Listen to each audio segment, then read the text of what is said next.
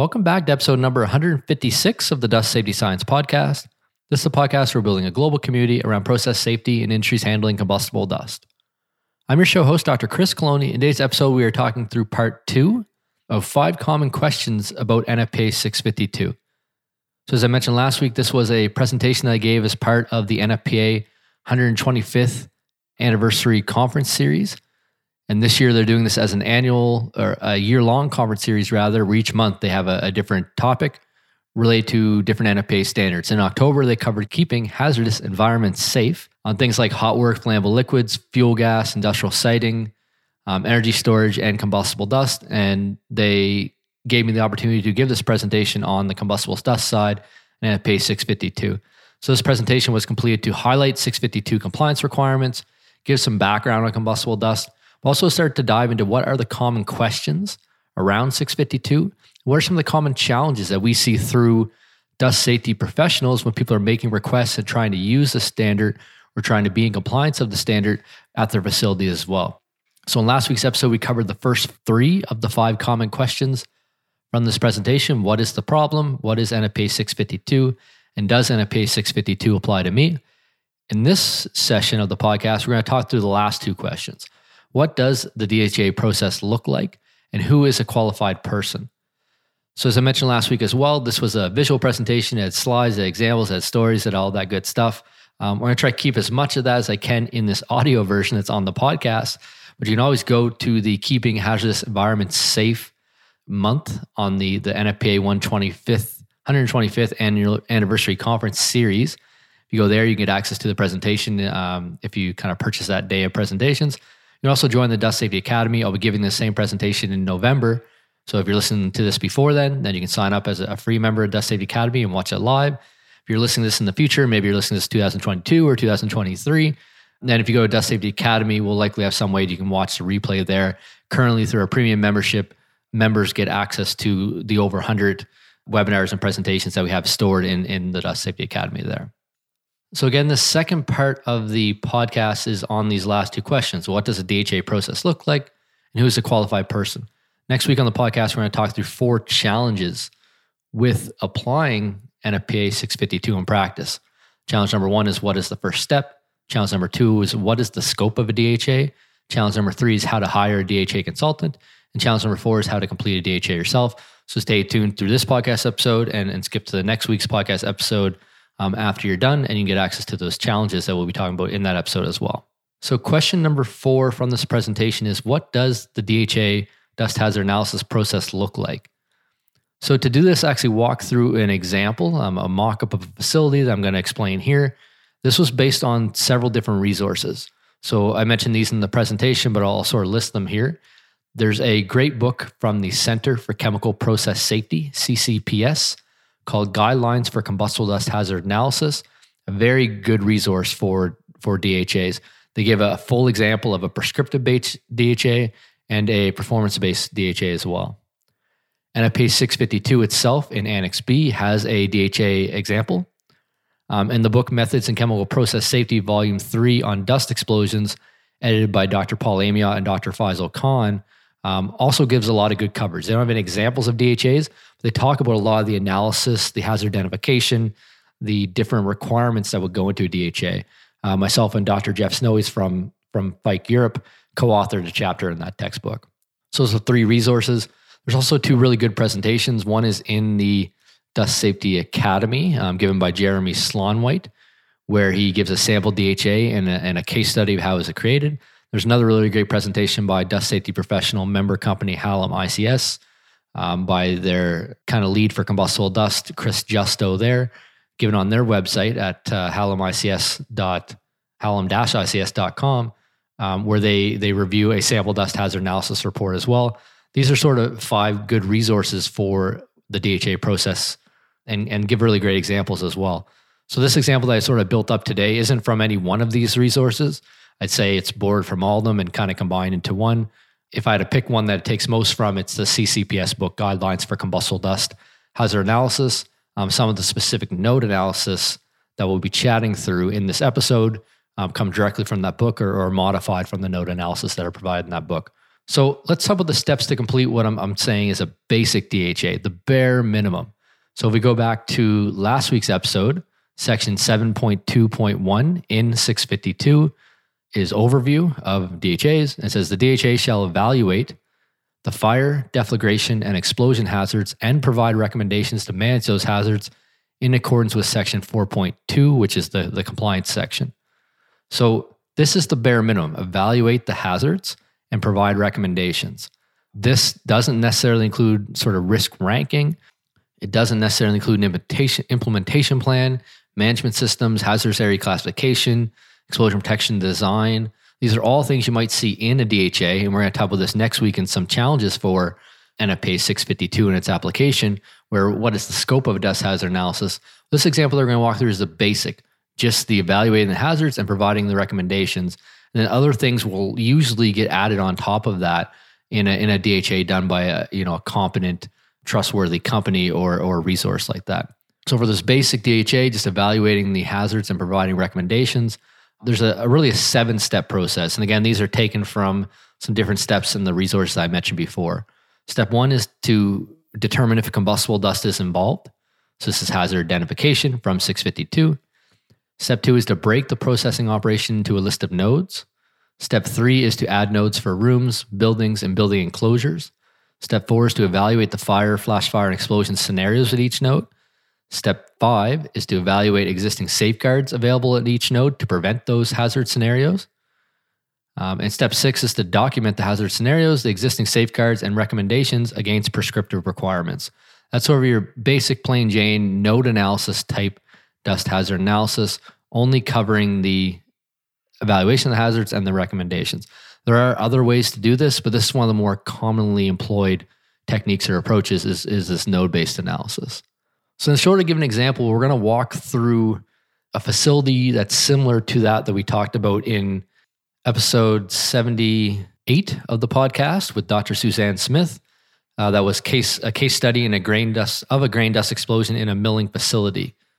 And this was from a paper that she and her coworkers at Exponent published called Lessons Learned from a Milling Explosion in the Journal of Loss Prevention in the Processing Industries. So I'm going to explain the process a bit. I'm going to explain the incident that occurred.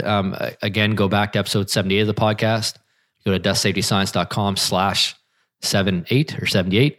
You can get that whole episode there and listen through Suzanne's description of how the investigation was completed. But I'm going to kind of briefly explain it here, and then we're going to use this as a mock-up to create a facility and to do a DHA as well. So this facility was a 5-story building. I'm trying to count the stories in the picture here. So it's a 5-story building with a basement area. Grain came in from a temper bin that was located outside into a first break mill. This first break mill was pulled off into cyclones that were on the roof, which is termed the 5th floor in the diagram I'm looking at. These are all aspirated. The cyclones are aspirated off to a dust collection system that's stored between the 3rd and the 2nd floor. The material that comes through the cyclone then drops into a sifter. And this sifter does the hard work of dividing the material into its different components and sizes. Then depending on what component and size comes out of the sifter and what area comes out of and how the ducting is configured, all this material then feeds into an array of different milling equipment. So you have hammer mills, attrition mills, roller mills, other brake mills that all get fed up to their own cyclones on the roof, all aspirate to the same dust collector, and then all drop back into the sifter. So the material comes in the temper bin, goes into the first brake mill, and then really gets pulled into the system. And the system consists of cyclones feeding to a sifter, back to other mills. Pull back up the cyclones, feed to the sifter, back into other mills. Depending on what mills are active, how the sifter is configured, how the ducting is configured, you can get different products at the end of the day. Eventually, those products are fed to an output bin. So the explosion that's outlined in the case study provided by Dr. Smith and her coworkers started as a fire in the attrition mill. That fire was cleaned out after the process was turned off. And then upon startup again, a deflagration happened in the attrition mill. That deflagration propagated through the ducting up to the cyclone on the roof, propagated back into the dust collection system, and caused an explosion in the dust collector. The dust collector had venting. It was properly vented as per NFPA requirements, but that was designed, as you would normally do, for an explosion that starts in the dust collector. Because this explosion propagated 5 stories upward, then, a couple hundred feet across the building, and then back down a couple stories through ducting, it was occurring at a much more rapid rate than you would see from an explosion just in one processing vessel. Turbulence is higher, you have pressure piling ahead of that flame, results in a much more severe explosion in that dust collector than what it was designed for. The explosion actually blew off an access hatch in addition to the vent panels and released pressure and fireball back into the building, which then blew at the kind of back corner of this building. So it kind of gives you an idea what the scenario is that caused this explosion, what the facility is. We're going to use sort of a simplified mock-up of this facility to talk through for our DHA that we're performing here. As I mentioned, this is probably better done as a visual exercise, so you can check out that NFPA 125th conference series or join the Dust Safety Academy. I'll be giving this full presentation in November. The replays will be available in the Dust Safety Academy as well, but I'll explain the process as best I can. So we're using a simplified version where we have a feed hopper located outside. It's connected to a rotary valve. It feeds into one single room building, into a brake mill. That brake mill feeds into an attrition mill. The material in the attrition mill is conveyed to a cyclone on the roof using pneumatic conveying. The cyclone is pulled off to a dust collector, and the material from the cyclone feeds back into the sifter and then back into the attrition mill. So this, be a simplified kind of grinding process where you only have a couple pieces of equipment: the hopper, the first brake mill, the attrition mill, the cyclone, the sifter, and the dust collector. We don't have a whole whack of different attrition mills. We don't have a whole bunch of other equipment. Just this sort of simple setup inside of a building enclosure. We're going to use that as our case study to walk through what a DHA would look like at this facility. So as I mentioned at the outset, the 7-step process is 1, determine if combustible dust is involved. 2, break the processing operation to a list of nodes. 3, add nodes for rooms, buildings, and buildings enclosures. 4, evaluate fire, flash fire, and explosion scenarios at each node. 5, evaluate the existing safeguards at each node. And 6, to document the hazard scenarios, the safeguards, and the recommendations against the prescriptive requirements. These are 7 or 6-step process for a basic or prescriptive-based DHA. So what does this look like? So step 1, determine if combustible dust is involved. So this facility, the most likely thing to do here would be to do a go, no-go screening test, and to do that in the dust collection system. This is where you're most likely to have very fine material involved and the driest material. If you did find that there was fugitive dust accumulation inside the building envelope, then that may also be a material that you want to use for your go, no-go screening. In this case, and as described by Dr. Smith in episode 78 of the podcast, there was no fugitive dust in the building, so we're kind of taking that as the conditions. So we go in, determine if we have to meet Chapter 5 of NFPA 652. We need to do our hazard identification. We can do no-go screening, go, no-go screening. It's probably best in this case to do our testing from the dust collector. Rather than something upstream where you might have larger particle sizes, you might end up with a false negative from your go, no-go screening. So we do that testing, we determine, yes, that material is exposable in the dust collector. So we go into the latter steps of our DHA. Break the processing operation into a list of nodes. So step 2 and step 3 is add nodes for rooms, buildings, and buildings enclosures. So for this example, we added a node for the feed hopper. It's node 1. For the rotary valve, node 2. For the first brake mill, node 3. For the attrition mill, node 4. For the cyclone, node 5. For the sifter, node 6. And the dust collector, node 7. And we added a node 8 for the building envelope, for the building enclosure, since it's a one single room building. So that gives us the 8 nodes needed then for our dust hazard analysis using this approach. If you think back to the example that I outlined in the full case study, there's at least half a dozen mills, there's different bins, there's lots of ducting, there's 7 cyclones on the roof. So you tell there's going to be a lot more nodes in that analysis because of the building so congested and there's so much equipment in there. We're sort of doing a simplified version with 8 nodes here. So in steps 4 and 5 are to evaluate the fire, flash fire, and explosion scenarios at each node and evaluate the existing safeguards at each node. And then we want to make recommendations against the prescriptive requirements outlined in 652 and any other standards, engineering guidelines, and regulations that apply to these systems. So to do that, this is often done sort of in a table or in some sort of format where it's common. Each node looks the same. You can quickly scan through and say, okay, what's the status of this node? What hazard scenarios are there? What are the consequences and what are the safeguards against those hazard scenarios? And what are any recommendations? So you very often see this in a table. So if we take node 1, for example, the feed hopper, and this is This is from the Center for Chemical Process Safety book. They actually have these tables for each of these different elements on a similar example. These are not all inclusive. They don't include all the hazard scenarios. They're not meant to be used as a insert into a dust hazard analysis. You really need a competent person to evaluate these elements. I'm just using them for illustrative purposes. So if we look at node 1 for the feed hopper, our hazard scenarios, scenario A, maybe static electricity accumulation ignites a dust cloud in the hopper, causing a flash fire or explosion. And scenario B might be an explosion in the first brake mill propagates back into the feed hopper. These are two scenarios that could cause explosions in that first node, which is the feed hopper.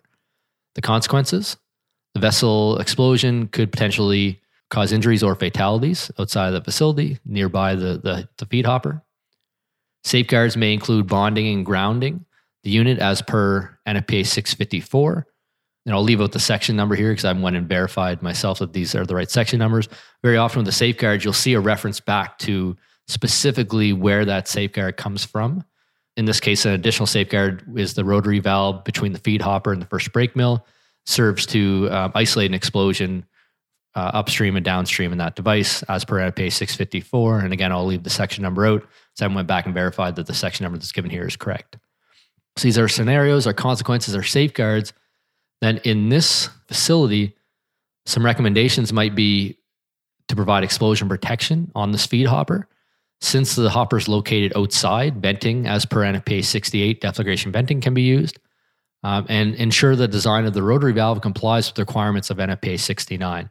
So through investigation inspection, you may find that there's no protection on that feed hopper, so that'd be a recommendation. And you need to make sure that the rotary valve is staying in compliance with the requirements of NFPA 69. When an explosion happens upstream or downstream, it's going to be able to prevent it.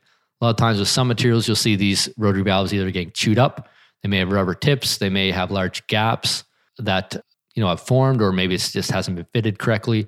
Those are different areas where you may actually have an explosion be able to propagate through one side of the rotary valve to the other. So you need to make sure that's designed for compliance.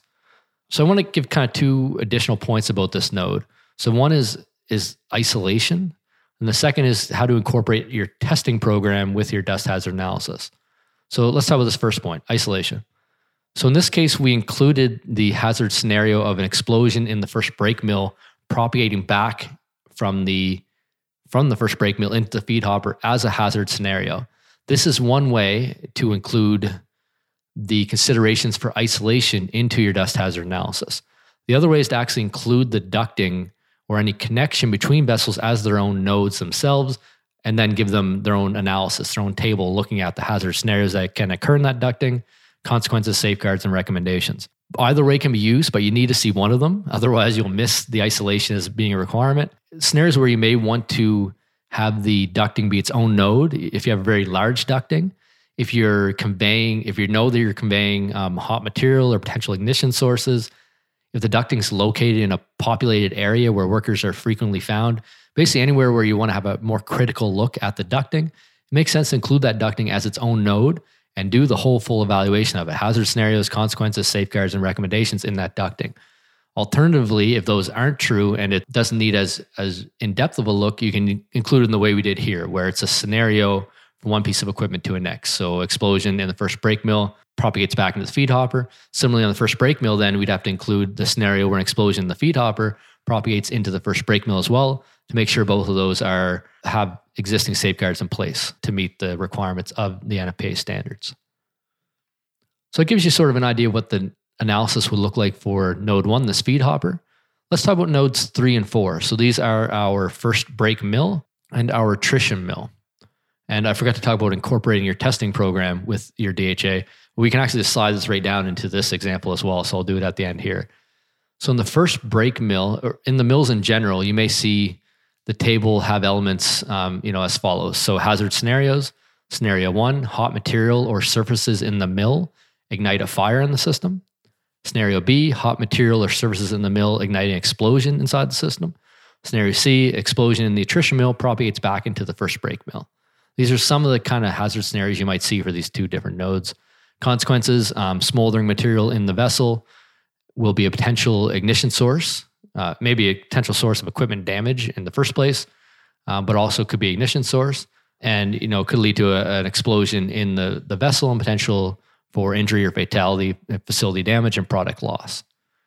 Safeguards could include temperature probes inside the mill to indicate increased temperature levels or smoldering, making sure you have an emergency action plan or response plan in place that's known to employees that they're trained on when and how to deal with smoldering in one of the mills. And then I'll kind of slide in here this incorporating testing program to your hazard analysis. I really want 2 takeaway points here. One is this incorporating your testing program into this node analysis. And then second is the fire hazards. So we'll talk about this next week, this combining your testing program with your DHA and really coupling the two can be really effective. So in this case, you may look at the first break mill and attrition mill and say, well, the attrition mill has the material feeding back from the cyclone, back from the sifter. It's getting smaller. It's going through that attrition mill, where the first break mill only has one pass. Material's coming in from the feed hopper and it's going out into the attrition mill. You may look at that and go, oh, well, maybe we want to test that material in the first break mill to see if it is an explosion hazard at all. You may send that off to the lab and do go, no-go testing and find out that, hey, that's not an explosion hazard at that stage of the process. Then you may not need, explosion prevention and protection techniques and approaches on that first break mill. You may send that same material off from the attrition mill and find out that, yeah, it is an explosion hazard because it has the fines that are being fed back in from the sifter, from the cyclone. And because that material is in there longer, there's stronger tendency for ignition sources in the attrition mill. There's all kinds of reasons why you may evaluate and say, yes, there is a hazard in the attrition mill. But if you combine your testing program with your DHA at the same time and couple them, you may be able to opt out of protection at different areas of your facility. So that's point number 1. Point number 2 is this requirement in 652 that a DHA shall evaluate the fire, deflagration, and explosion hazards and provide recommendations to manage those hazards in accordance with section 4.2. So again, it's fire, deflagration, which is a fireball passing through dispersed medium, a flash fire or an unenclosed fireball, or an explosion inside the enclosure. You need to look at all 3 of these scenarios. So we looked at these nodes 3 and 4. We added scenarios for hot material or surfaces in the mill igniting a fire, and then had safeguards there about things like maybe having a temperature probe or having some sort of emergency action plan being developed and responded to in a systematic way when smoldering happens. And we'll touch back on that in a second. So the node 8 and the last node that we'll talk about in this sort of case study is the enclosure in the room itself. In this case, it was evaluated that there was little fugitive dust inside the facility. There was not an explosion hazard. So it might be tempting to leave this node out of the analysis. And I heard Jason Reason give an example like this in a presentation once, and it may have been in the Dust Safety Academy, where he said that we really should include nodes that are being done correctly as well in the DHA so they get credit for it, one, and so that people sort of know how to keep it up. So in this case, we've identified that there are safeguards about housekeeping, about dust collection, about containment inside equipment, that they're being met. The recommendation might just be periodic inspections to ensure that the safeguards A to C above are maintained and will avoid any future buildup of combustible dust in the area. So you're including that node in the assessment, even though it's not deficient, but the recommendation might just be to have periodic inspections to make sure deficiencies don't occur over time. And this is really important when you start to look at degradation of equipment. Maybe you have a rotary valve that is working really well when you first install it. The recommendation there might be periodic inspections to make sure that the gaps aren't getting too wide, make sure the fins are still intact, make sure the pressure rating is still sufficient to maintain explosion if and when one does occur.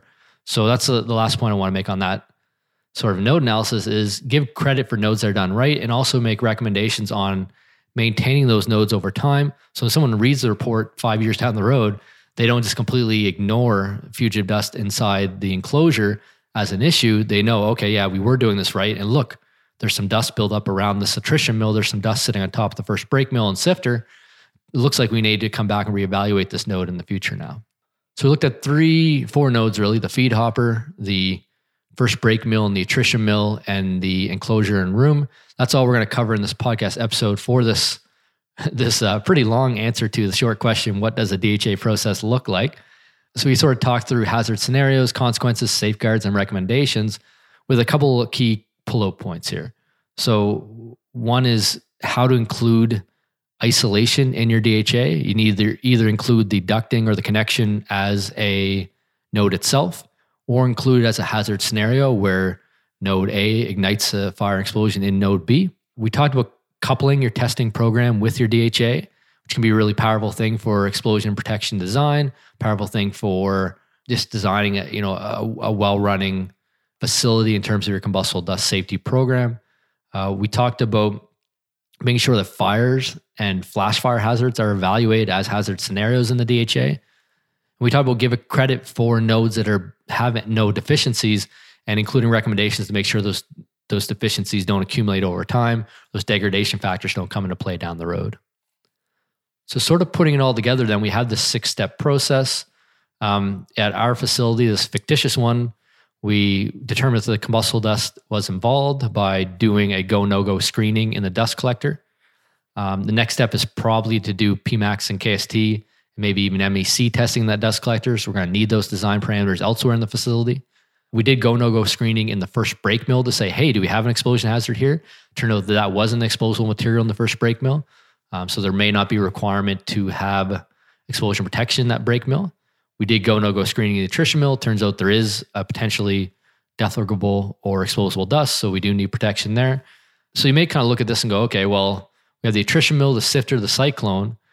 You sort of a decision to make. Do we want to use the PMAX and KST parameters that we determined in the dust collector to design our explosion protection equipment in these pieces of equipment as well? Or do we want to do individual testing these pieces of equipment? In this case, you're probably going to use the dust collector, PMAX, KST, and other explosion parameters because that same material is feeding back in through the sifter, feeding back into the attrition mill and back into the cyclone.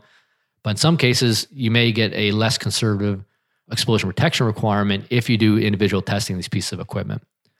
Looking at our attrition mill, we evaluated the fire hazard, and we also evaluated the explosion propagating from the attrition mill to the dust collector. In this case, those two things would have been key to prevent this explosion at this facility.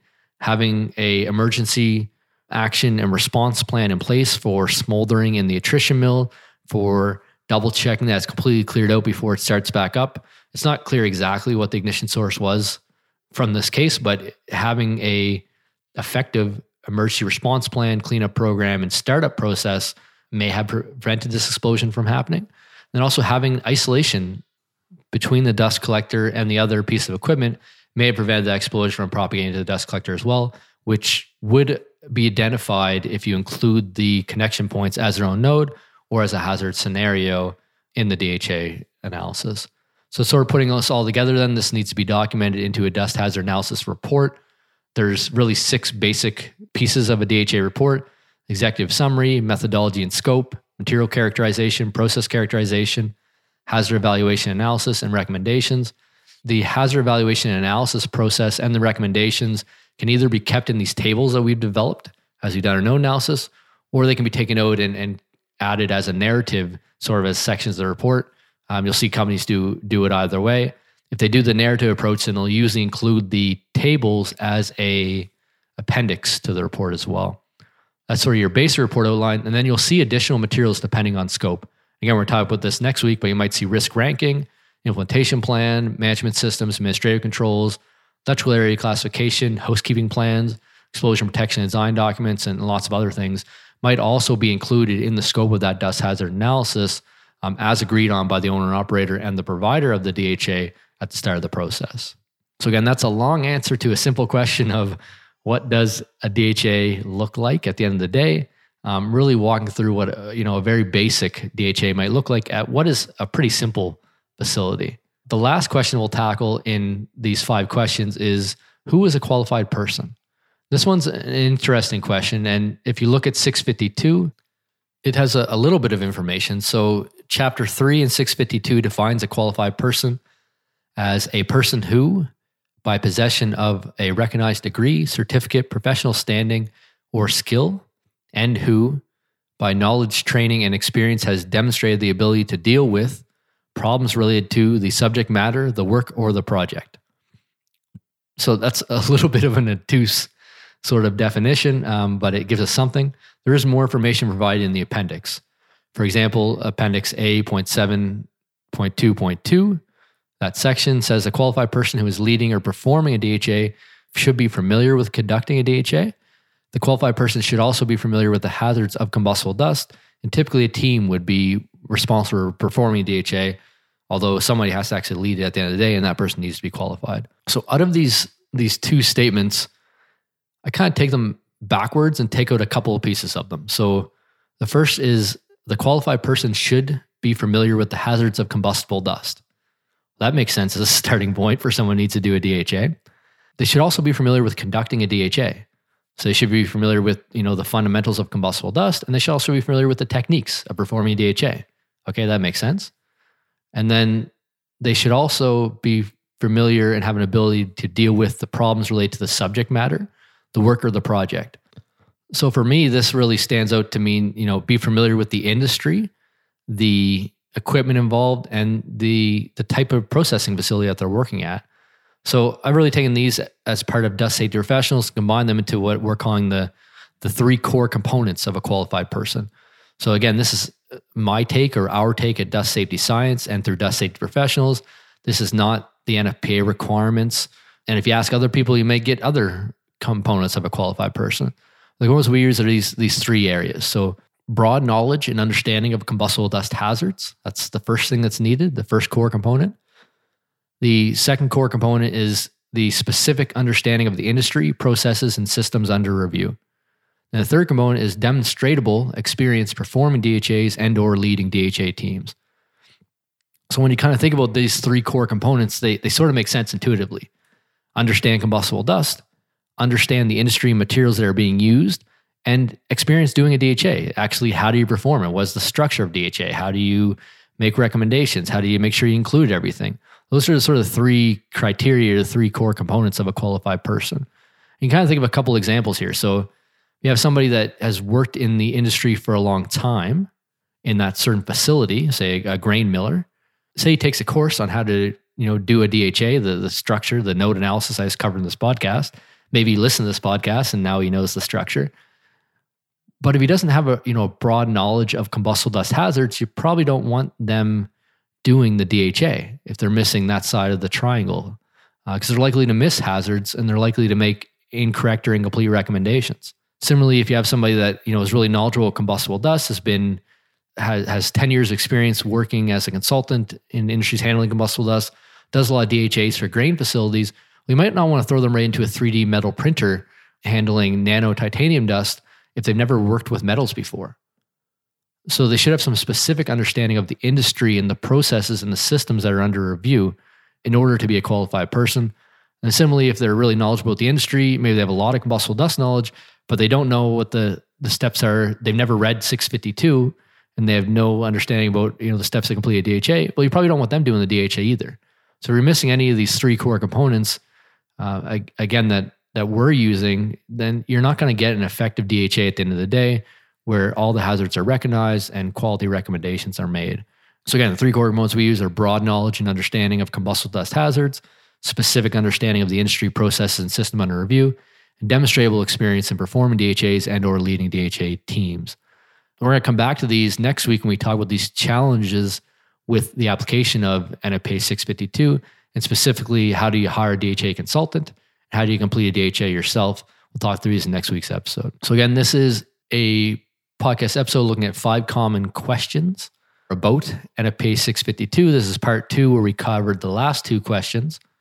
In part 1, which we did last week, we covered what is the problem that NFPA 652 solves, what is the structure of 652, and does it apply to me? This week we talked about what does the DHA process look like, gave a pretty in-depth example, as in-depth as you can give in audio on a podcast, and talked about who is a qualified person. This presentation was part of the NFPA 125th anniversary conference series, and in October they covered keeping hazardous environments safe and including combustible dust, and I was fortunate enough to give a presentation on this topic there, where they want to talk about the structure and the requirement and the compliance of NFPA 652, but also what questions and challenges do people have in actually applying at the end of the day, which was the inspiration for the material we covered. So we talked about what does a DHA process look like today, and we came up with these 7 steps for a basic DHA. Determine if combustible dust is involved. That's step 1. Step 2, break the processing operation to a list of nodes. Step 3 is to add nodes for rooms, buildings, and buildings enclosures. Step 4 is to evaluate the fire, flash fire, and explosion scenarios at each node. Step 5 is to evaluate the existing safeguards available at each node. And step 6 is to document the hazard scenarios, existing safeguards, and recommendations against these prescriptive requirements. We gave an example of a grain milling explosion and sort of a simplified grain milling process. We talked about some things that came up in the node analysis. So how to handle connections between equipment, incorporating your testing plan and coupling it into your DHA, making sure you include fire and flash fire hazard scenarios, and how to treat hazards that are being managed correctly so that they're still acknowledged and brought forth in the dust hazard analysis and in the reporting so that when folks look at it later, they don't miss those hazards as they degrade and develop over time. And in this case, the case study that we looked at, isolation between the dust collection system and the other parts of the system and emergency response plan may have prevented the explosion that caused pretty large destruction to the facility. The second question we tackled was, who is a qualified person? We talked about the NFPA definitions, sort of gave our own take that we're using for dust safety professionals. So someone who has broad knowledge and understanding of combustible dust hazards, has specific understanding of the industry, process, and systems being reviewed, and has demonstrable experience in performing DHAs and or leading DHA teams.